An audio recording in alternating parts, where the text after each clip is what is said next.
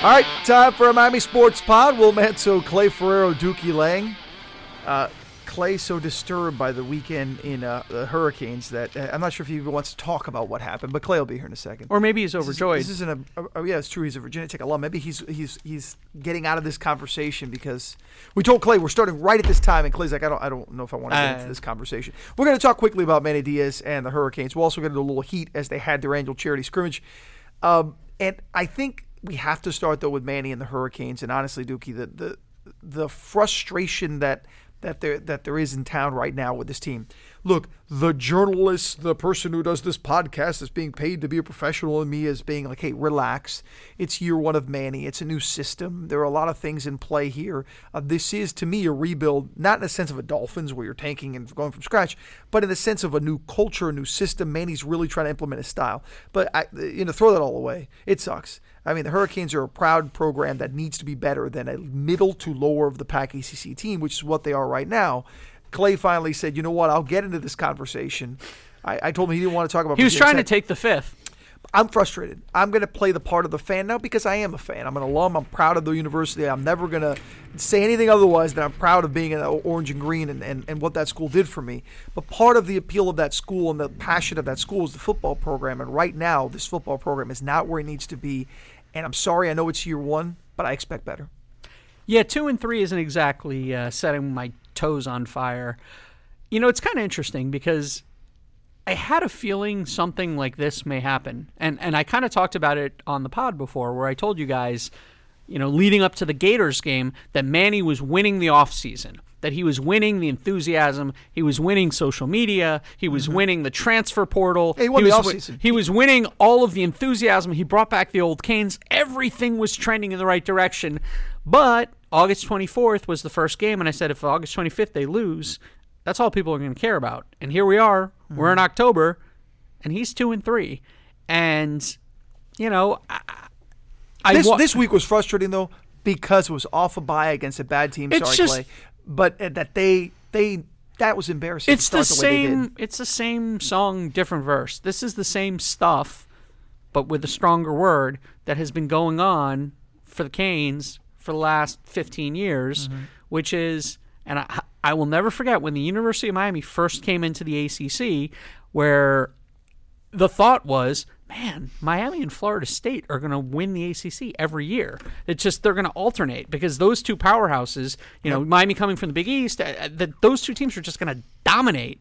And Miami still never won the ACC. Yeah. And Clay, I'll let you. You've been trying to refrain. You were walking around pacing as we started because you didn't even want to get into all this conversation. I know you're happy as a VTech fan to see them actually win a game like this, but from a Miami perspective, I mean, you expected, not because you were trying to do like a reverse curse here. You expected Miami to just steamroll Virginia Tech. It's a bad football team, and you mentioned that, and we're not sugarcoating it. And I'm talking about Virginia Tech, not Miami. I think, look. It's really simple, 5 turnovers. 5 turnovers to 0. And I actually, Dookie and I were talking about this a little while ago. How does that happen? Well, and I would have been curious, and I don't know if somebody did this research just in case. Has there ever been a team that lost the turnover battle 5-0 and still ended up winning the game? I mean, that may have been a first in history if it had happened. Very rare, I would say that. Probably not many times if it had a few. So I'll say this. And I'm not trying to sit here and make you guys feel better and Hurricanes fans feel better, whatever. Virginia Tech is bad. Virginia Tech also played a quarterback that had played hardly at all, was very explosive, and I guarantee you the Hurricanes had pretty much no film on him and had no idea what was coming when they saw that Hendon Hooker was coming into the game. Now, with that said, I think my concern as a Canes fan would be, why did it take an entire half to figure that out? Now, part of that is because they were in bad field position because of the turnovers, and I get all that. Why did they try to run the ball, Clay? You know this is much better than I do. Virginia Tech hasn't stopped anyone. Duke ran for over 200 yards, yet Miami, I think, through the third quarter had like 6 or 8 yards rushing. They didn't try to establish the run. They threw 4 times from basically the goal line in one possession. Why, with an extra week to prepare, is that your game plan? That's the one question I have no answer to. And Virginia Tech's defensive line is bad. And the team is not good. The defensive line may be the worst part of the entire team. And so the fact that is how you elected to quote-unquote attack a defense with a defensive line that bad. And now the only thing I would say is that maybe they felt like this was a chance for Jarren Williams to find a rhythm because this offensive line would be able to protect him against a defensive line this bad. That's the only thing that I could come up with. What does it say about Miami's offensive line then, that their offensive line didn't protect Jarren or N'Kosi or open up holes? I mean, DJ Dallas, the one huge run was mostly on his own. Yep. I mean, they just – how can the O-line be this bad? How can it be this bad? And you mentioned the front. You know better than anyone how bad that front is. It's hard for me to put the blame on the quarterbacks. And look, let's go to the quarterbacks. Who should be the starter on this team? I would go with Jarren Williams. I agree. I mean, here's my whole thing on this. Jarren Williams did not have an interception problem coming into the Virginia Tech game. Quite the opposite. Jarren Williams had not thrown an interception as a redshirt freshman. That was what he did well. In that particular ball game, he threw 3 picks early. Manny pulled them. Okay, but you got to get him back. Because this is the guy who looks like the guy. He had a bad game. There's no mistaking it. N'Kosi Perry had last season, all offseason to beat out Jarren Williams. Couldn't do it. He did, I guess, an admirable job. I mean, you consider the one touchdown was a Hail Mary before the half. The other one, like you said, was DJ Dallas. So it wasn't like N'Kosi came in on fire. Mm-hmm. He basically helped water rise to its level with a bad Virginia Tech defense. But I would start Jarren Williams and not look back. Yeah, I agree. Clay, I'm just going to keep it at that. I don't think Jarren had a bad game, as did everyone. They started off slowly on offense. I thought Manny did the right thing by putting N'Kosi in. I thought that's what a backup's for, right? For a spark. I don't think a backup, though, is for you put him in and then that's it. He's your quarterback. I don't think when you go to the backup, that means that the starter's done. To me, Jarren should be the starter. Well, it was odd because it felt like in the postgame news conference that the injury, the shoulder, was not an issue for Jarren Williams. That's an issue. If that's an issue, that's a whole other issue. But then I may be wrong, but I thought somebody tweeted that he said something a little bit differently on 560. So I don't know, and that may have played into it or it may not have. But yeah, I mean, Jarren Williams needs to be the quarterback of this football team because, if for no other reason, you've already pretty much said you don't think N'Kosi Perry is the answer. So at the very least, you need to figure out if Jarren Williams is for the rest of this year. Yeah, and you have to. You can't set a standard where you have to be perfect. I mean, You hand the kid the job, and you say he earned it all off season, all camp. Strong start to the season, as Dookie mentioned, hasn't been a turnover machine. Has he been spectacular? No, but I think he's been solid. You can't then say, well, kid, you screwed up. That's it. You're done. I mean, that's just not the way you treat a quarterback. And I'm sorry, but it's a rare freshman that can stay, even a redshirt that can step in there and just be dynamite early on. And yeah, I get it. There are guys that do, but they are rare. And it's not like it's a couple a year. And you can't just expect to go and find one. You got to make sure that you develop the guy properly. You know where you can go and find one, and that's a car. Our sponsor today, Vera Motors. When you spend your hard-earned money on a car, go to a place with a reputation. I promise you, there's no business in the state of Florida with a better reputation than Vera Motors. Vera Cadillac Buick GMC Pembroke Pines. The Vera family has been serving South Florida for 60 years. For the best deal in South Florida, the best service, Vera Cadillac Buick GMC. Vera Cadillac Buick GMC, 300 South University Drive, 3 miles north of the stadium, Pembroke Pines. All right, speaking of the stadium, the man who's in that stadium, Manny Diaz, who calls the shots, he's got the job, gets it right off the bat. Blake James turns right to him right away when Mark Richt leaves. I think Hurricane Nation rejoices. Dookie mentioned the transfer portal winning the offseason.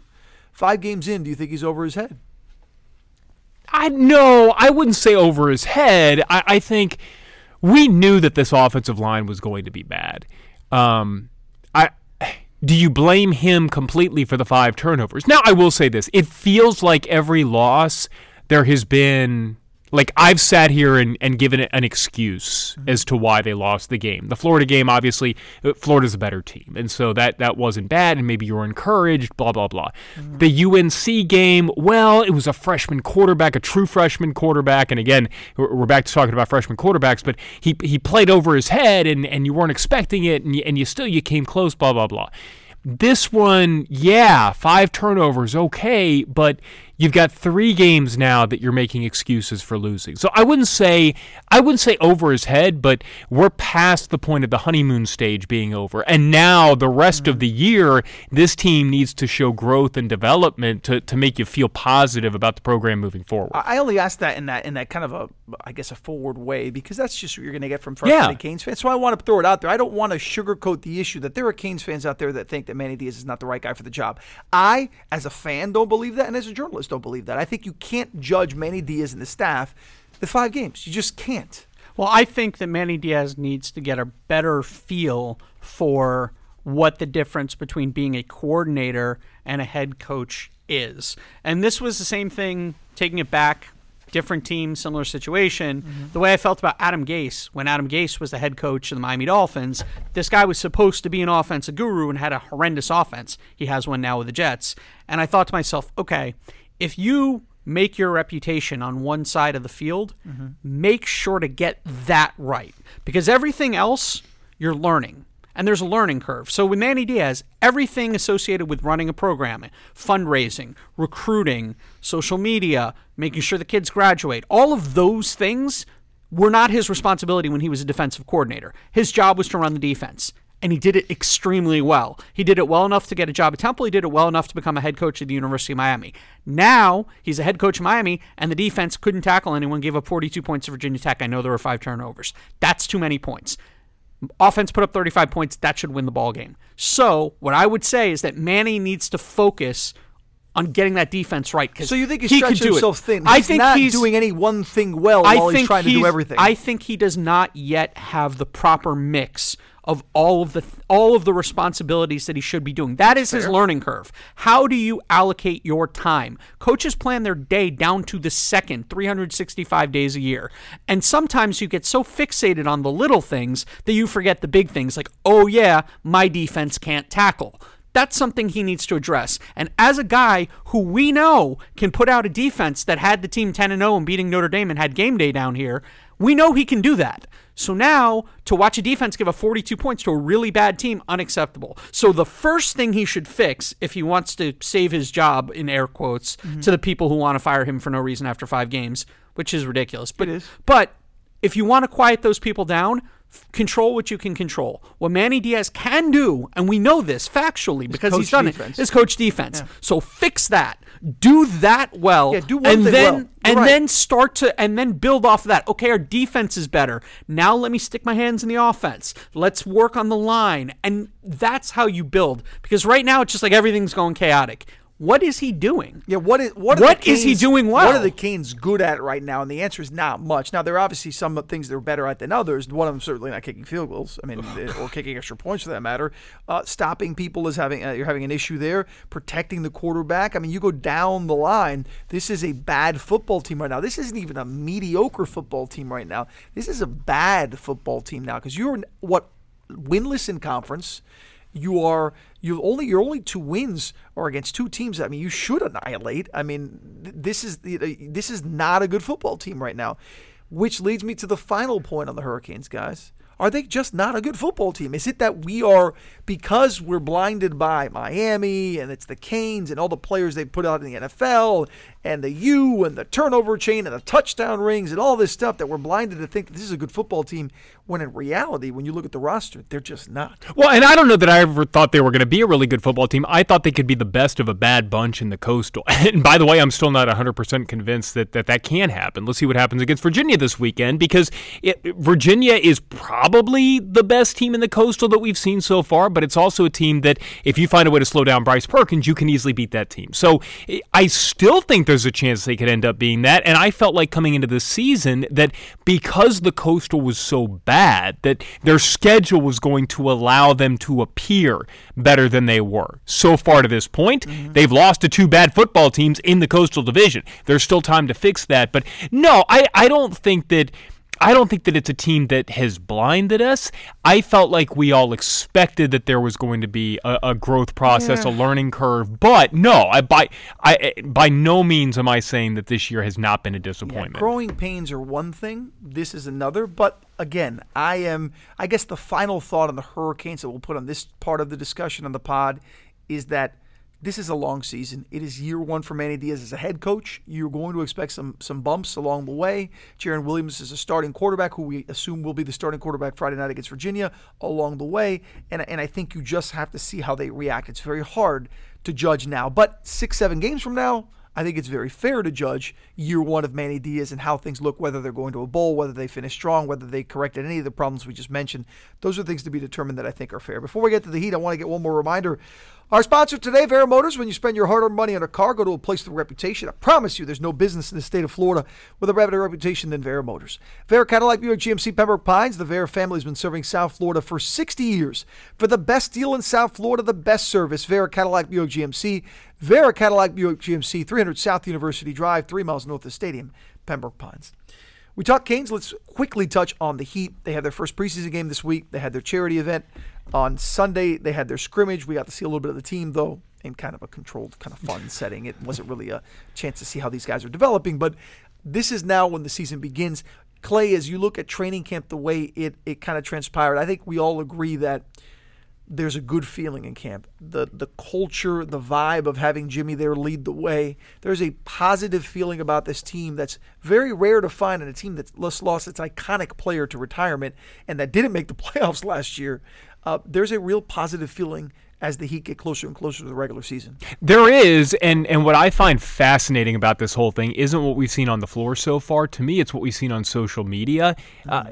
The team control, well, first off, the Heat control everything. I mean, there is nothing that gets out of that building that is not 100% authorized, if not put out by Pat Riley and the rest of the people in the front office.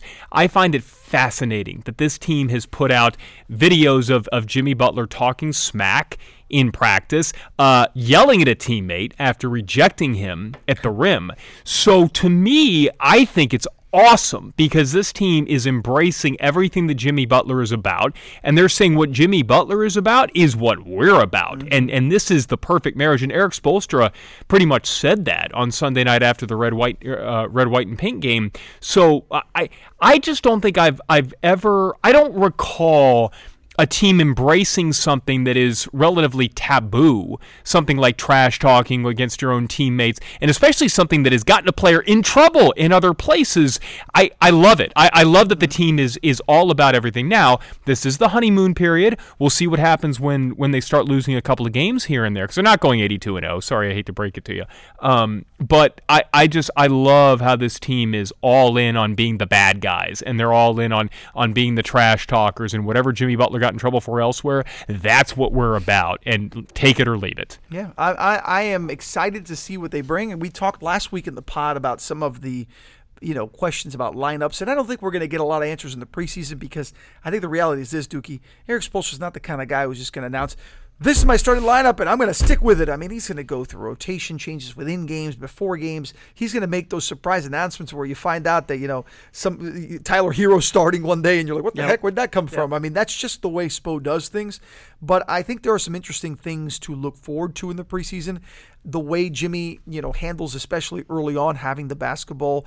Who's leading at the point, but how do you facilitate and get the ball through Jimmy? How often is it in his hands? Is he the point person on every possession? Are you trying to work Bam in the post? I mean, there are a lot of little things that Erik Spoelstra, his eyes light up when he talks about it, but until we see it, we really don't understand of what's really going to be.